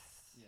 Why don't you bring up Well, no, I just love that idea. But we often talk about Stoicism, and I don't want to miss this opportunity to introduce it into this podcast. Yep. Marcus Aurelius being one of my 3 inner council members, and Meditations being one of my anchor books. He's got a line in there that talks about he has this really fantastic way of picking a particular thing in nature and observing it and how he wants to be like that thing. So I've started to implement that in my own life, whether it's to be like the tree, strong and sturdy. Yep. But anyway, one of the ones he uses that I love is to be like the rock who is unmoved by the waves crashing upon it. I've heard it and so that's how he introduced it. I heard a really fascinating nuance by this guy named Darren Brown, who's a modern magician, but he's actually brilliant. And he talked about like perhaps we should not simply be the rock who keeps the waves at bay. Perhaps we should be a rock that has holes in it so that we allow the water to pass through us, because there are certain things that we need to allow to pass through us. So instead of steeling ourselves against any and all emotion or passion or anything like that to live a dull life, we still want to feel those things, but just let them pass through us. Yeah. So this goes back to the path of life ditch on either side. Actually, just for the Waymaker program, which I'll talk about in a second, I just did a lesson on this last week on the difference between dualistic thinking versus non-dualistic thinking, like how to have both and thinking rather than either or thinking, and the path of life and ditch on either side. And and the concept of divine tensions, which is holding both and rather than either or. So like the masculine and the feminine, truth and love, not either or. On the I don't remember what you called it. I always called it binary thinking. You called it something else. Dualistic thinking or binary thinking. Yep. My favorite question when I get stuck in that mode is to ask why not both. Yeah, that's excellent. To like put it on a spectrum of like it's not this or either that. Or. Yep. It's why not both. Yes. In moderation. Yeah. So like you've heard me share this before as well, but this is probably something I say like 10 times a day. But all of our strengths become a weakness without a healthy boundary to protect them. Mm-hmm. So like a fire ripping through a home is destructive. That doesn't mean fire is bad. That same fire within the confines of the fireplace produces warmth for the home. It creates a cozy atmosphere. So it's typically about where it's not something that's what's wrong with us. It's where does our strength go out of bounds into weakness, and where does it need that healthy guardrail? So we all have ditch tendencies. So like one ditch side could be arrogance. So someone thinking too highly of themselves.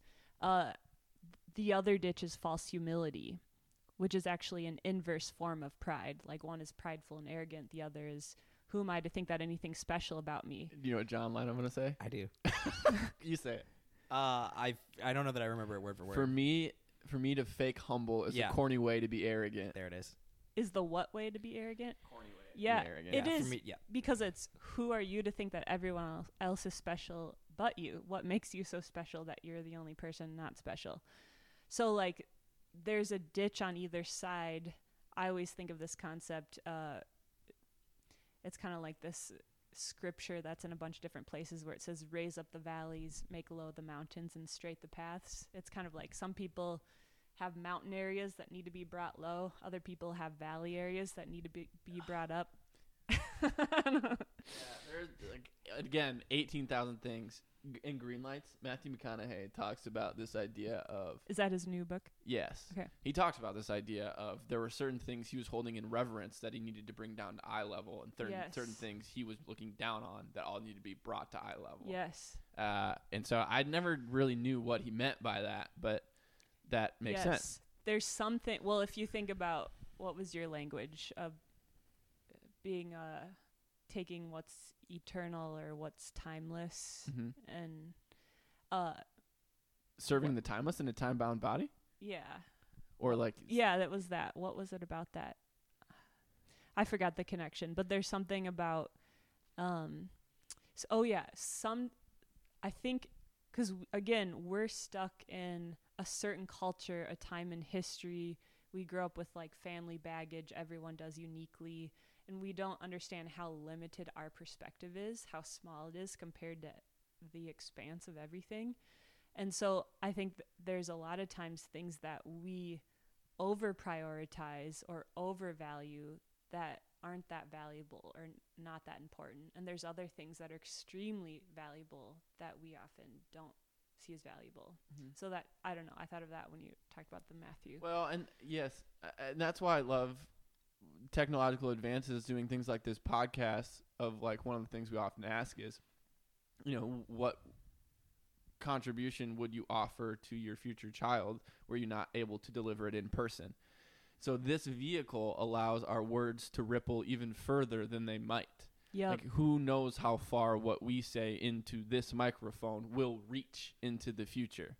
And that's like an unbelievable possibility, but that's like, if some drops fall in the ocean and go away and other ripples turn to waves, like the words we say here may turn into waves.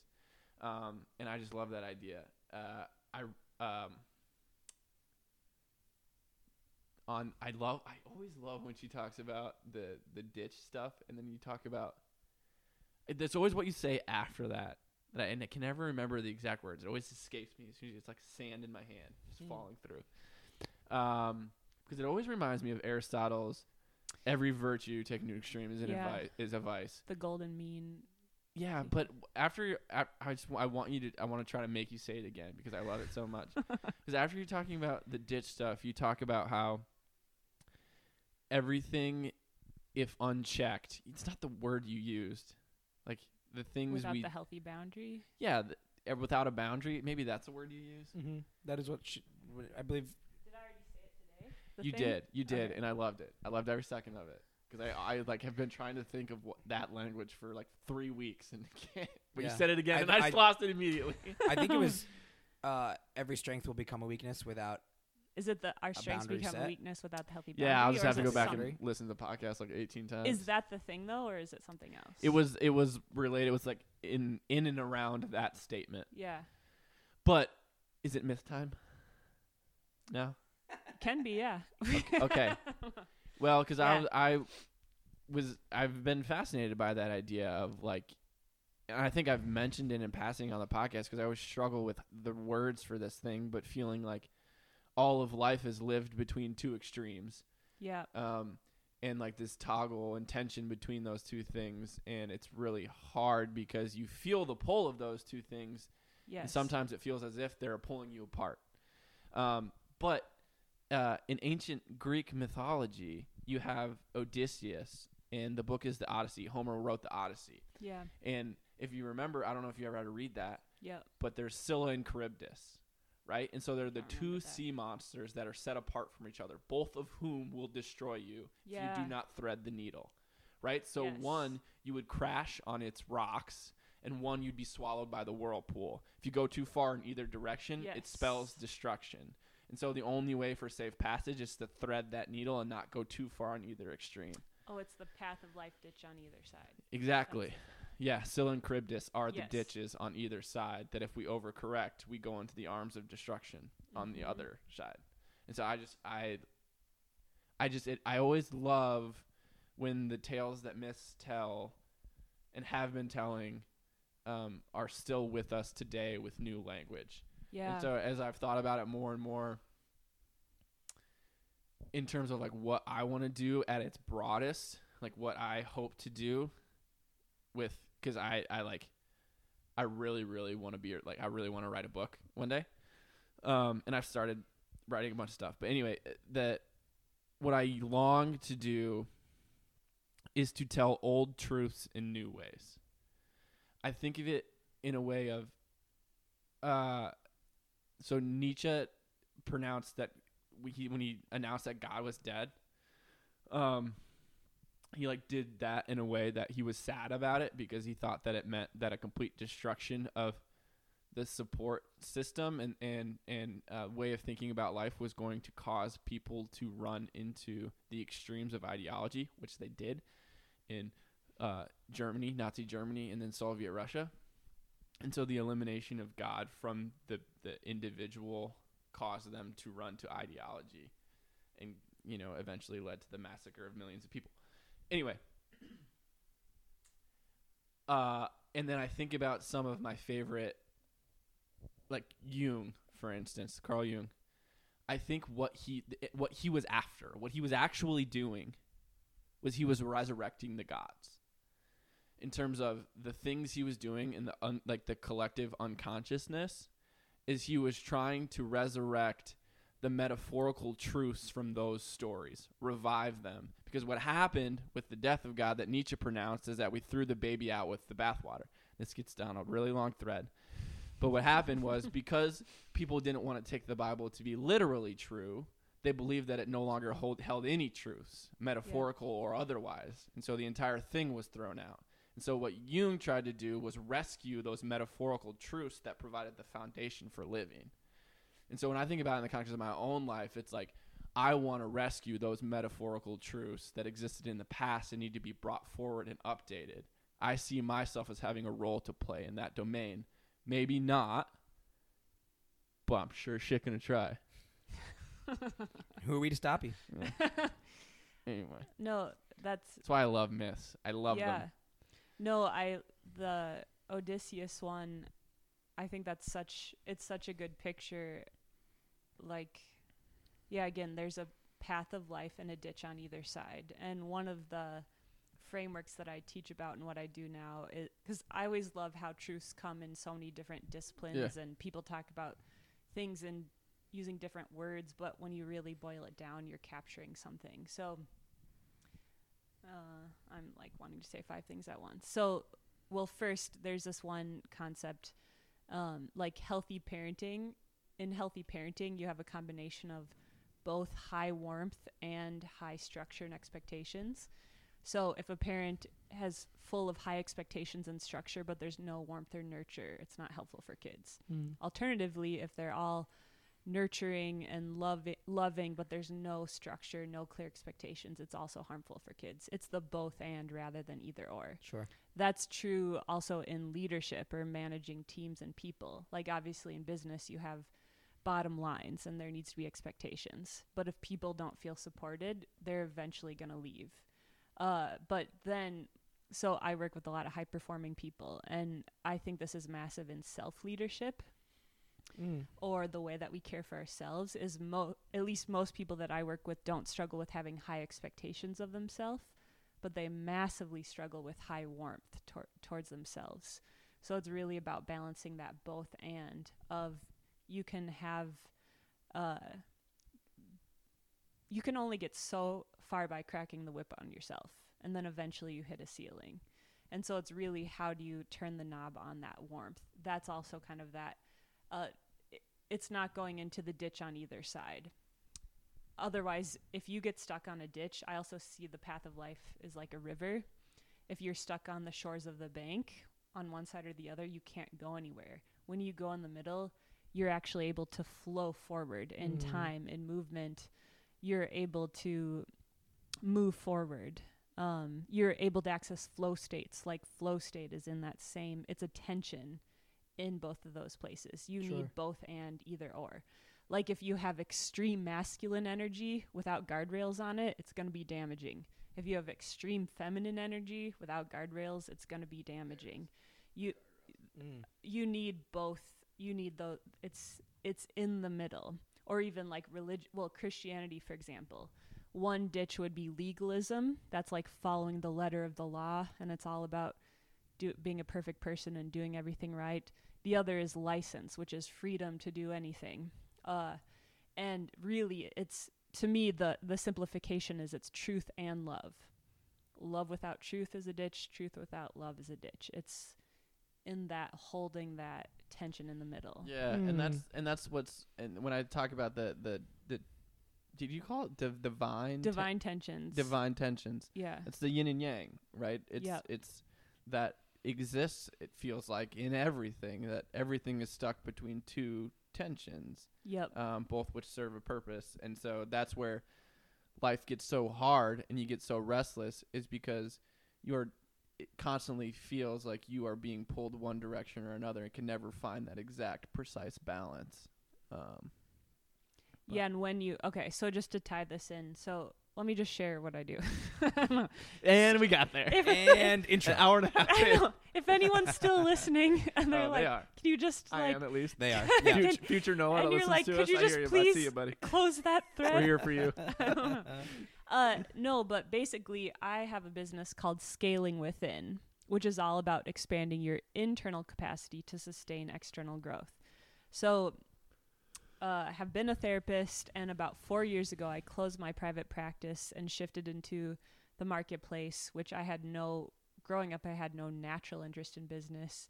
But what really shifted for me was thinking, whether it's the head of a family, a business, an organization, the issues at the top always flow down, good or bad. So if you can have kind of healthy, wholehearted people at the top of systems, it automatically flows into healthier cultures.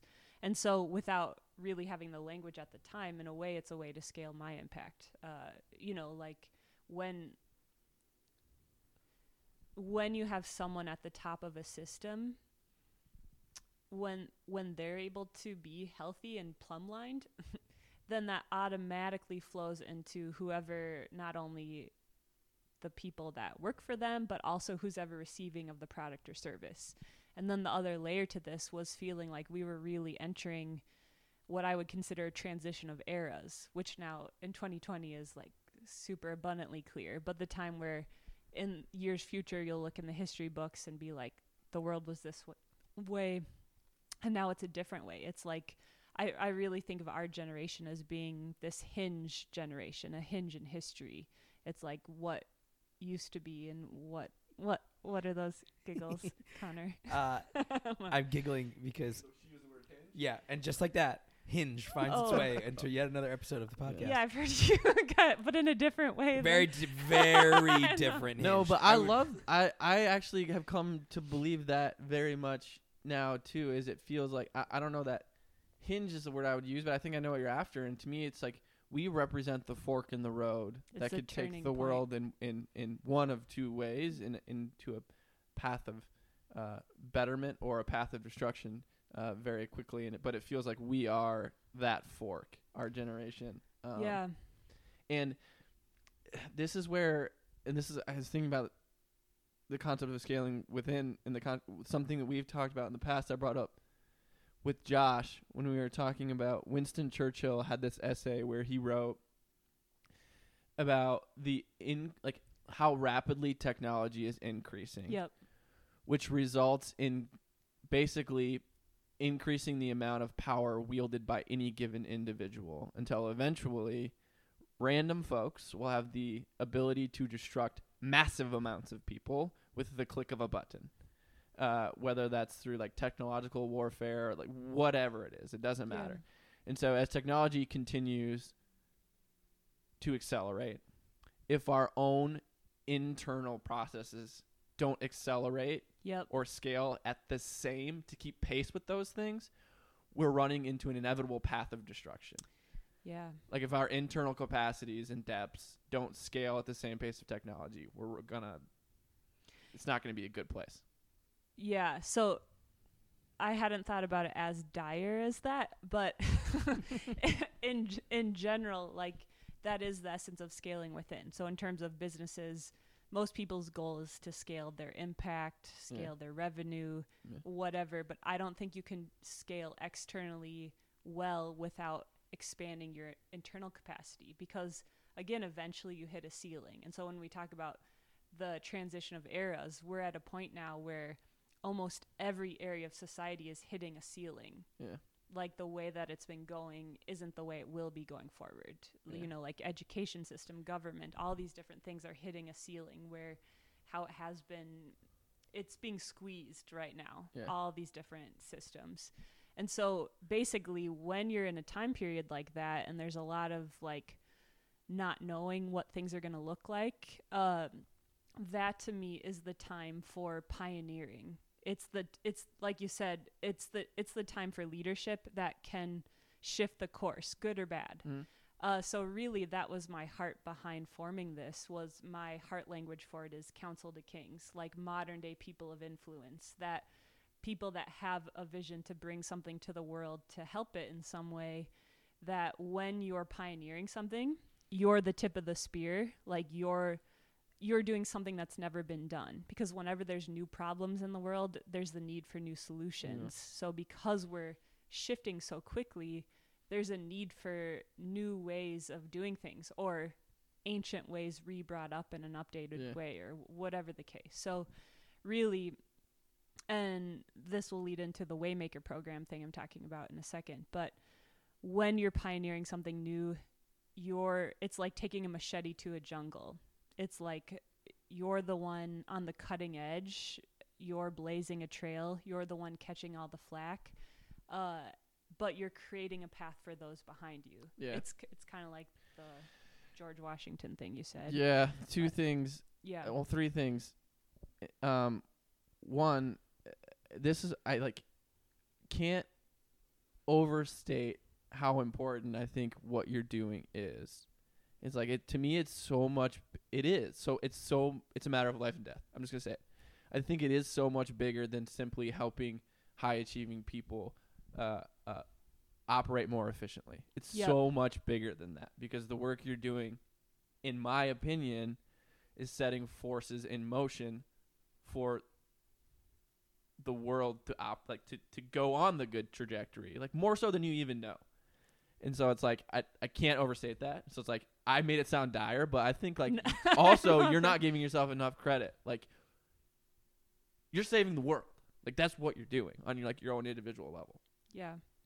I got a little fired up there. I would argue, if there's anything to get fired up about, saving the world is a pretty good choice. It's a pretty good choice. But it caused me to drop the other things I wanted to talk about.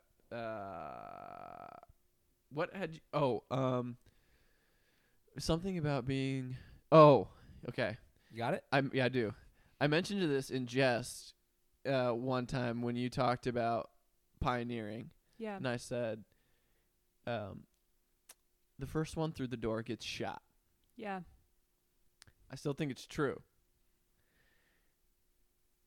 But the best part about it is I think all that is a call, and this is going to tie into what we talked about, a call to run to the roar, to be the person that runs, that chases the lion, the Benaiah that chases the lion, the person that's strong enough to take that bullet and continue going on, knowing that you're creating that path for people that come after you, for the unborn millions. And I even think about it in the context of the civil rights movement. I don't remember the guy's name. All I know is that it was one single white guy on a bus otherwise full of black people, and the bus stopped, and he knew what waited for them outside that bus was an angry mob. And the white guy volunteered to get off the bus first and take the beating so that the people on the bus could get out safely behind it. And it's like, to me, that is the embodiment of courage. And it's like, how do I attempt to live with a shred of that courage, knowing how do I take the bullet for the unborn millions? Yeah. Okay, so this ties to when I was talking earlier about some time at high school and wanting to be like a transitional character in the generations. It to me ties when I watched Braveheart years ago, and it was like that. I would, if I never got what I wanted in my lifetime, it's to me completely worth laying down my life to see that patterns don't pass on, or like to see the shift in the trajectory. It's worth it. And then just to add this in, like growing up, I never liked violent movies, or war scenes. I just want to fast forward to the relational parts. But around shocker. No, but like 5 or 6 years ago, I noticed a shift, and it was probably when I watched Braveheart. I'd seen it like when I was a kid or something and hadn't watched it till about 5 or 6 years ago. And then I'm like, loved Nordic cultures, and then watched the show Vikings on the History Channel, Vikings, and super, super violent, which I don't condone violence. But metaphorically, what I loved about it was the fearlessness of the Vikings. Like that they would literally jump off the ships unfazed and rip the heads off their enemies. And I mean this completely metaphorically, just to clarify. But like when you think of your enemies, whatever those are, like especially when it comes to mental health or like limiting mindsets, limiting beliefs, fears, insecurities, to face those, like to be completely fearless of death and rip the heads off the enemies that impact you or people around you. Like to me, there's something massive about stepping into that place, and that ties into the being the pioneer. It's like it's worth it to face it dead on and clear away. Yeah, and that's the heart of what we get at when we say to act in service of the timeless. Because I think I can't remember if we talked about this, but that's what's so inspiring to me about Abraham Lincoln and Marcus Aurelius. Not Solomon, maybe he's not as much, but Abraham Lincoln particularly is like, he wasn't that well liked during his time. But he had the courage and conviction to think that what he was doing was history would prove him right. Yeah. And so he knew he wasn't going to live to see the fruits of his labors, and he did it anyway. Like that takes courage. And you don't see that. I don't want to talk about politics, but you don't. It's such a rare attribute nowadays in leadership positions across the board to see somebody, and I'm guilty of this too, like wanting likes on Instagram or like wanting some sort of validation in my own life, and not being willing, and maybe that's a little too harsh, but like not doing things enough that I know should be done regardless of if anybody claps for it. Yeah. So just to tie this to this like waymaker pioneer thing, or like really the target of what I'm going for is these people that are, pioneering a new path. And when I also picture this, I always draw a lot of pictures on a whiteboard, usually of mountains or triangles all the time. But if you also think of scaling as like scaling a mountain of your potential influence or impact, or like the leveling up continually, there's a lot of people at the base of a mountain, not a lot of people that make the trek up. And it's not even that it's good or bad, but not as many people go for it. And so the further up your mountain of influence or impact you go, the air is thinner, there's not as many people up there. And there's also this thing of like going through the journey of how your actions impact others. So like you can't be friends with everybody, but how do you make that transition gracefully? Like a king can't be friends with everybody, but what they decide impacts many people. And so how do you actually have that? So I think of this concept of you have to look across peaks. You have to look across mountains, because when you're a leader impacting a lot of people, what you do is impacting everybody, but you have to have a place to be poured into, and you have to be able to look across peaks at other. So have you seen Lord of the Rings? Yeah, but it's been a while. I don't know why, but do you the part where they light the fires on top of the mountains as a signal to be sent across the land? Yeah. I don't what you're just saying just like reminded me of that, of like when in the movies, if you've seen the movies where they like have to climb to the top of the mountain to light the torch, and then that's how they know a signal is like that's how they get their message across. Anyway, I don't know why. But it's just making me think of things that. Well, have you heard the saying? So you mentioned about there's a lot of people kind of concentrated at the bottom of the mountain, and it thin out as the air thins as you get higher in the mountain. That's why you guys aren't having luck on Hinge. Why? Because you're higher up on the mountain. So you know. That's my favorite reason so far.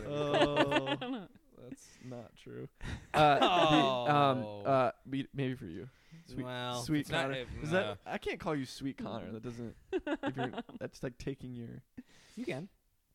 I'm gonna come up with a different thing. Kind Connor. I'll come up with something. Okay, let me know. I'll put it on my Hinge profile. One of my I don't know why, and Connor, you'll like this. One of my favorite ways to think about it is everybody wants to eat, but few will hunt. Yeah. Everybody wants to go to heaven, but few are willing to die.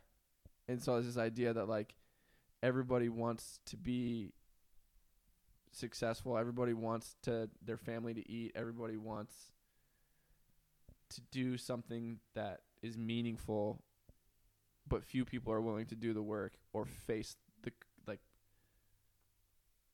the dragon, essentially. I mean, everybody wants the gold. Nobody wants to face the dragon, I guess, is the more mythological way of putting it. And I think that applies to scaling the mountain. No, that it makes me think of week 1 of the Waymaker program, which are core values of a Waymaker. Hey, did I tell you this, that I joined the wait list? Oh, nice. No. Yeah. Cool. Air 5. Score. So, okay. I gotta just get this over with. I need to close this tab. Get it out. This tab's been open for a while. No, but okay. Probably froze a couple scaling times. Within what I do, I work one-on-one with business leaders. So it's kind of like a hybrid between counseling and executive coaching. So I don't have a good word for this yet, but obviously I'm a proponent of therapy, but not all therapists understand like entrepreneurship or high performance type of world. And then you can have great business executive coaches, but they don't always understand the underlying things that hold things back. So, my specialty before was complex trauma and PTSD. That's what it was. And all sorts of crazy stuff. Like people coming out of relationships with narcissists, sociopaths, spiritual abuse and manipulation, like all sorts of interesting. That reminded me of another thing I wanted to ask you about. This dude, this is going to... I'm sensing a trend. It seems like more often than not, what ends up happening in these conversations is, well, we got to have you back. Yeah. So Meredith, we got to have you back. But please keep going. No, so because we have to be nearing the end of attention spans for today. So, basically, it's like a hybrid of that. So like they can come and process through relational issues at home, drama with clients, overcoming anxiety, connecting to their core vision. And then in July, started this thing called the Waymaker program. And that is basically for pioneering entrepreneurs specifically. And it's at this point, the current iteration, it might change over time, but it's a 12-week program that has like lessons or modules. It's all about when you're doing something and there's no roadmap for what you're doing, how do you thrive internally? Like how do you actually have concrete tools and frameworks to navigate change and uncertainty and to overcome challenges that come your way, because it's a really lonely journey and not a lot of people understand it. Go ahead. Do you know what I do for... You know I'm a lawyer, right? Yeah, but not in depth. I just know that as a fact. I can't believe this has never come up. A good portion of my practice is spent helping startups raise capital. Yeah. And representing investors who do it, who invest in startups. But and so we're dealing with a lot of, especially the CEOs around the Twin Cities. Yeah. And you're absolutely right. I mean, it's been the topic of someone like the startup community roundtables lately is this idea of how do we get more support for these founders, because like especially the mental health aspect of like it is so. I mean, that's why Tim Ferriss ultimately describes stoicism as the ideal operating system for high stress environments. So it is the prescription in his mind for the entrepreneur is the stoic mindset. And so that's, I don't ever really say that explicitly. Like when we're on the, honestly, a lot of what we end up doing is just talking to the entrepreneurs. Like most of it's legal. Some of it's not. Yep. You know what I mean? But it's like, it's very clear that like they have no idea. Like, and they're making 8,000 decisions. Yep. And it's brutal. like, yeah, it's absolutely terrible. And they have nobody to kind of share the load with. Yep. And so they feel like they have the weight of the world on their shoulders, and they feel like they're not going to make any of the right decisions. All of them are wrong. And then they, as high achieving people do, they get in this spiral of overthinking and being overly hard on themselves, Yeah. not knowing how to bring warmth. And Yeah. then they're also doing something that they're a startup. Yeah. So this to me, that's the whole reason why I'm doing what I'm doing, is for those people to have a place to get poured into. Yes. And it's crazy how much a little bit of space can open up, like really accelerates people on Yes. their journey. Yeah. Yeah. Yeah, I have to remember that because I know that I have a few. Yeah, we'll talk. Okay. Cool. We'll chat. This is the last conversation we'll ever have. No, I'm joking. I know. Okay, That's it. we're coming to the end Yep. here. We didn't get to talk about a You lot had a of list. things. We did a long list. That's okay. One thing selfishly that I do want to try to tease out, because this is the thing I tried to write about all day long, Okay. and I hit a block.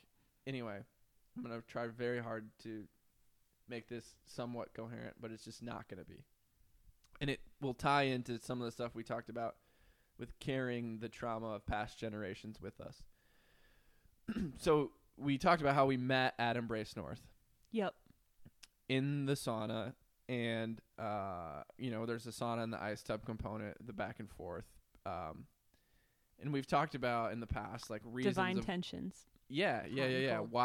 Why do that?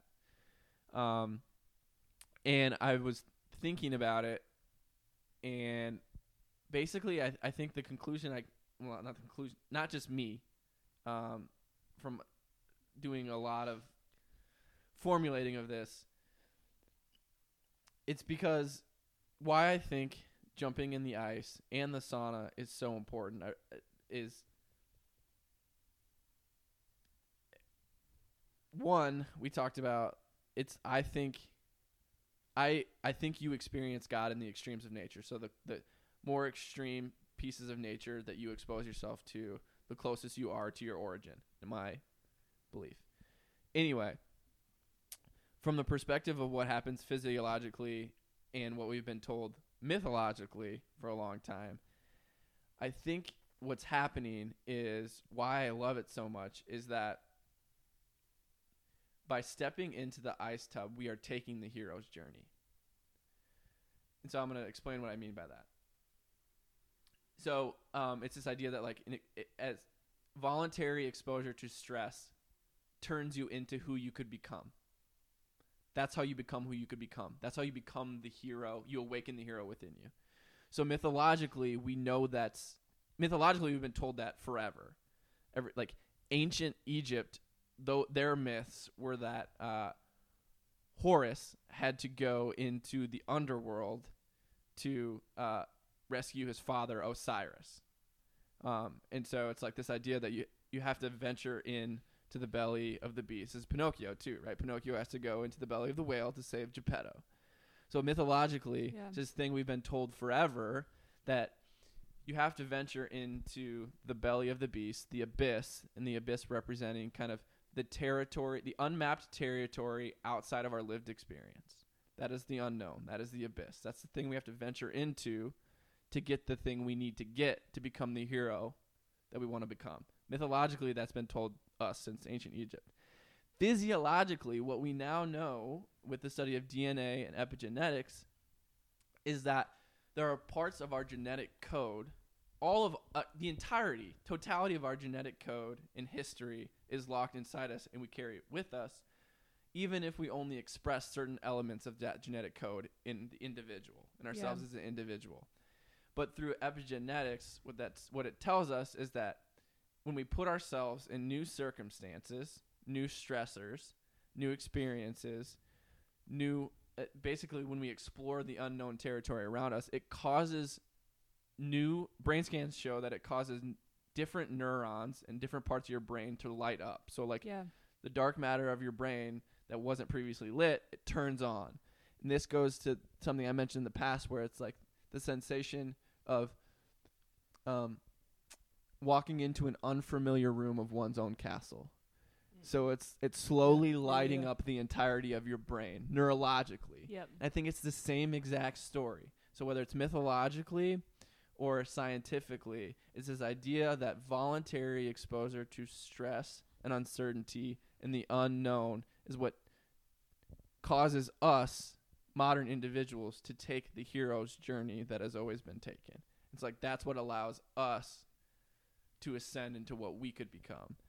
So that's what I find in the ice. When I do an ice plunge, it's not that I'm simply getting in cold water. It's that I am intentionally trying to call out the hero within me, to confront that, turn on new parts of my brain, and in doing that, I encounter my ancestors. Like that genetic potential locked in me gets unlocked slowly by constantly encountering that stuff that's outside of my comfort. That's at the edges of my comfort zone. As I work to expand that and map new territory, it's as if I am becoming more and more what I'm capable of becoming. That's the David Goggins thing. I'm chasing the chart by doing it. Did that make sense? That's what do you say, Connor? Yes. Yeah, I think he does. Okay, that's the ancestors in the ice thing. Yes. That connects a lot of dots from earlier. To me, it's also kind of like the standing on the shoulders of giants, yes. or it's accessing. Okay, so we talked earlier about being a period in terms of like you can cut off negative patterns from the past. The other side of that, I often think there's hard-won battles and really special things in the generations, like generational gifts, aptitudes, abilities that often get dropped. And so there's something there, when I hear you say that, there's like accessing the fullness of what's been done before you and not letting it. And that's where it ties in with this deeply held conviction now that I have of effectively, this is cheesy, but it's like I view myself as a gatekeeper of the hard-won wisdom of the past. Yeah. Like that's the role I think I have to fill in some capacity, way, shape, or form. Okay. I gotta just bring up this. My mind made me think to just snap a photo of this right before I came. Okay. So I relate that to that too.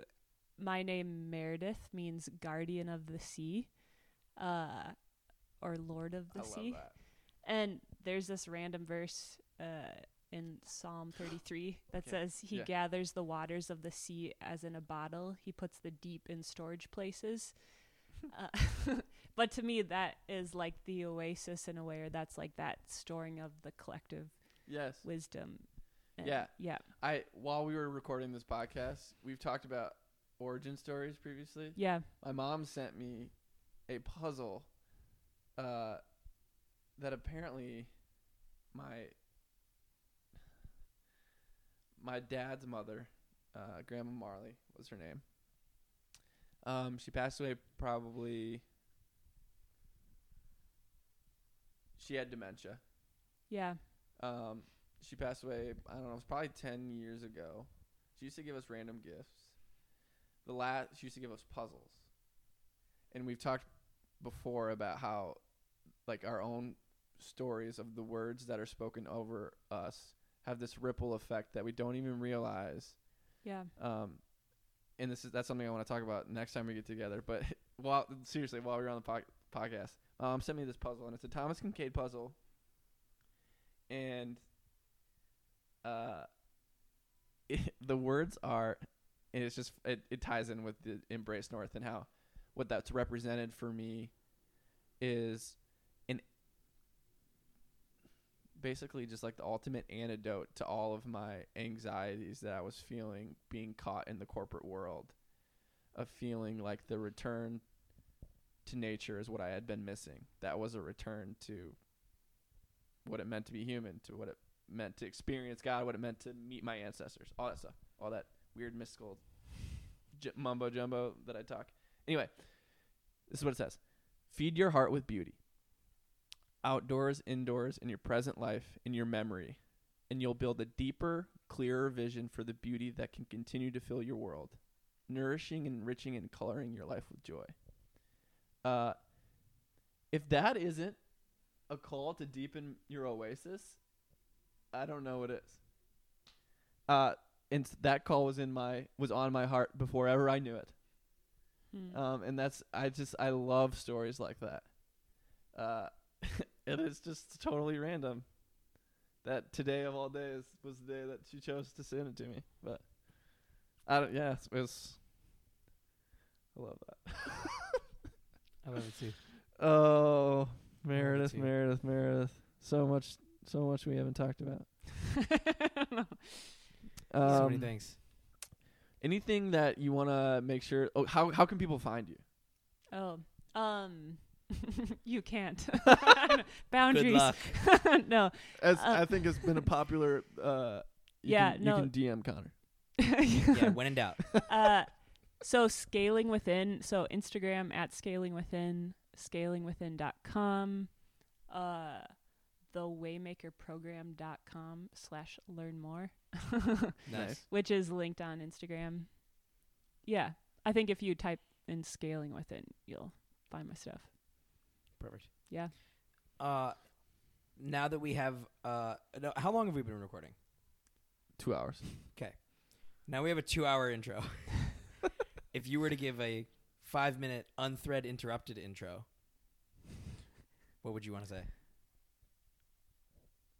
Like about myself. Yeah, or just about like the podcast? just generally whatever you want. Like if to serve as like a sure. Because I feel like there've been so many ideas that have been hashed out, and through it all, because of the nature of how we got around to all of those things, I want to make sure that you've at least just got the floor for whatever We can always it is cut you want this to say. out if we need to. Yeah. So my mind's blanking now. That's fine. Yeah. Because this is from me asking you at the beginning if we could have a clear intro. Yeah. My mind's thinking because we compartmentalized it, then it would be kind of awkward to have a concise intro and then keep referencing. And here's all of it, and then Yeah, I think what we did actually worked. I think so too. I just want to make sure. Yeah, to give I you feel. floor for Yeah, that. I appreciate that. For sure. I feel satisfied. That satiated. is Yep. what's most important. That's what's most important. Yeah. Well, Meredith, thank you for putting up with old Noah and I coming in and spending some time. Yeah, Yes. it was enjoyable. Good. It was mildly entertaining. Usually people pause longer than that before they give their positive review, so I will I'd take that consider as a doing win. it again. All right. Steps in the right So direction. You're saying there's a chance? Nice. Nice. Well done. Well done. man. With that in mind, Meredith has already said it once on this podcast, but as we do each and every time, thanks for listening, everyone, and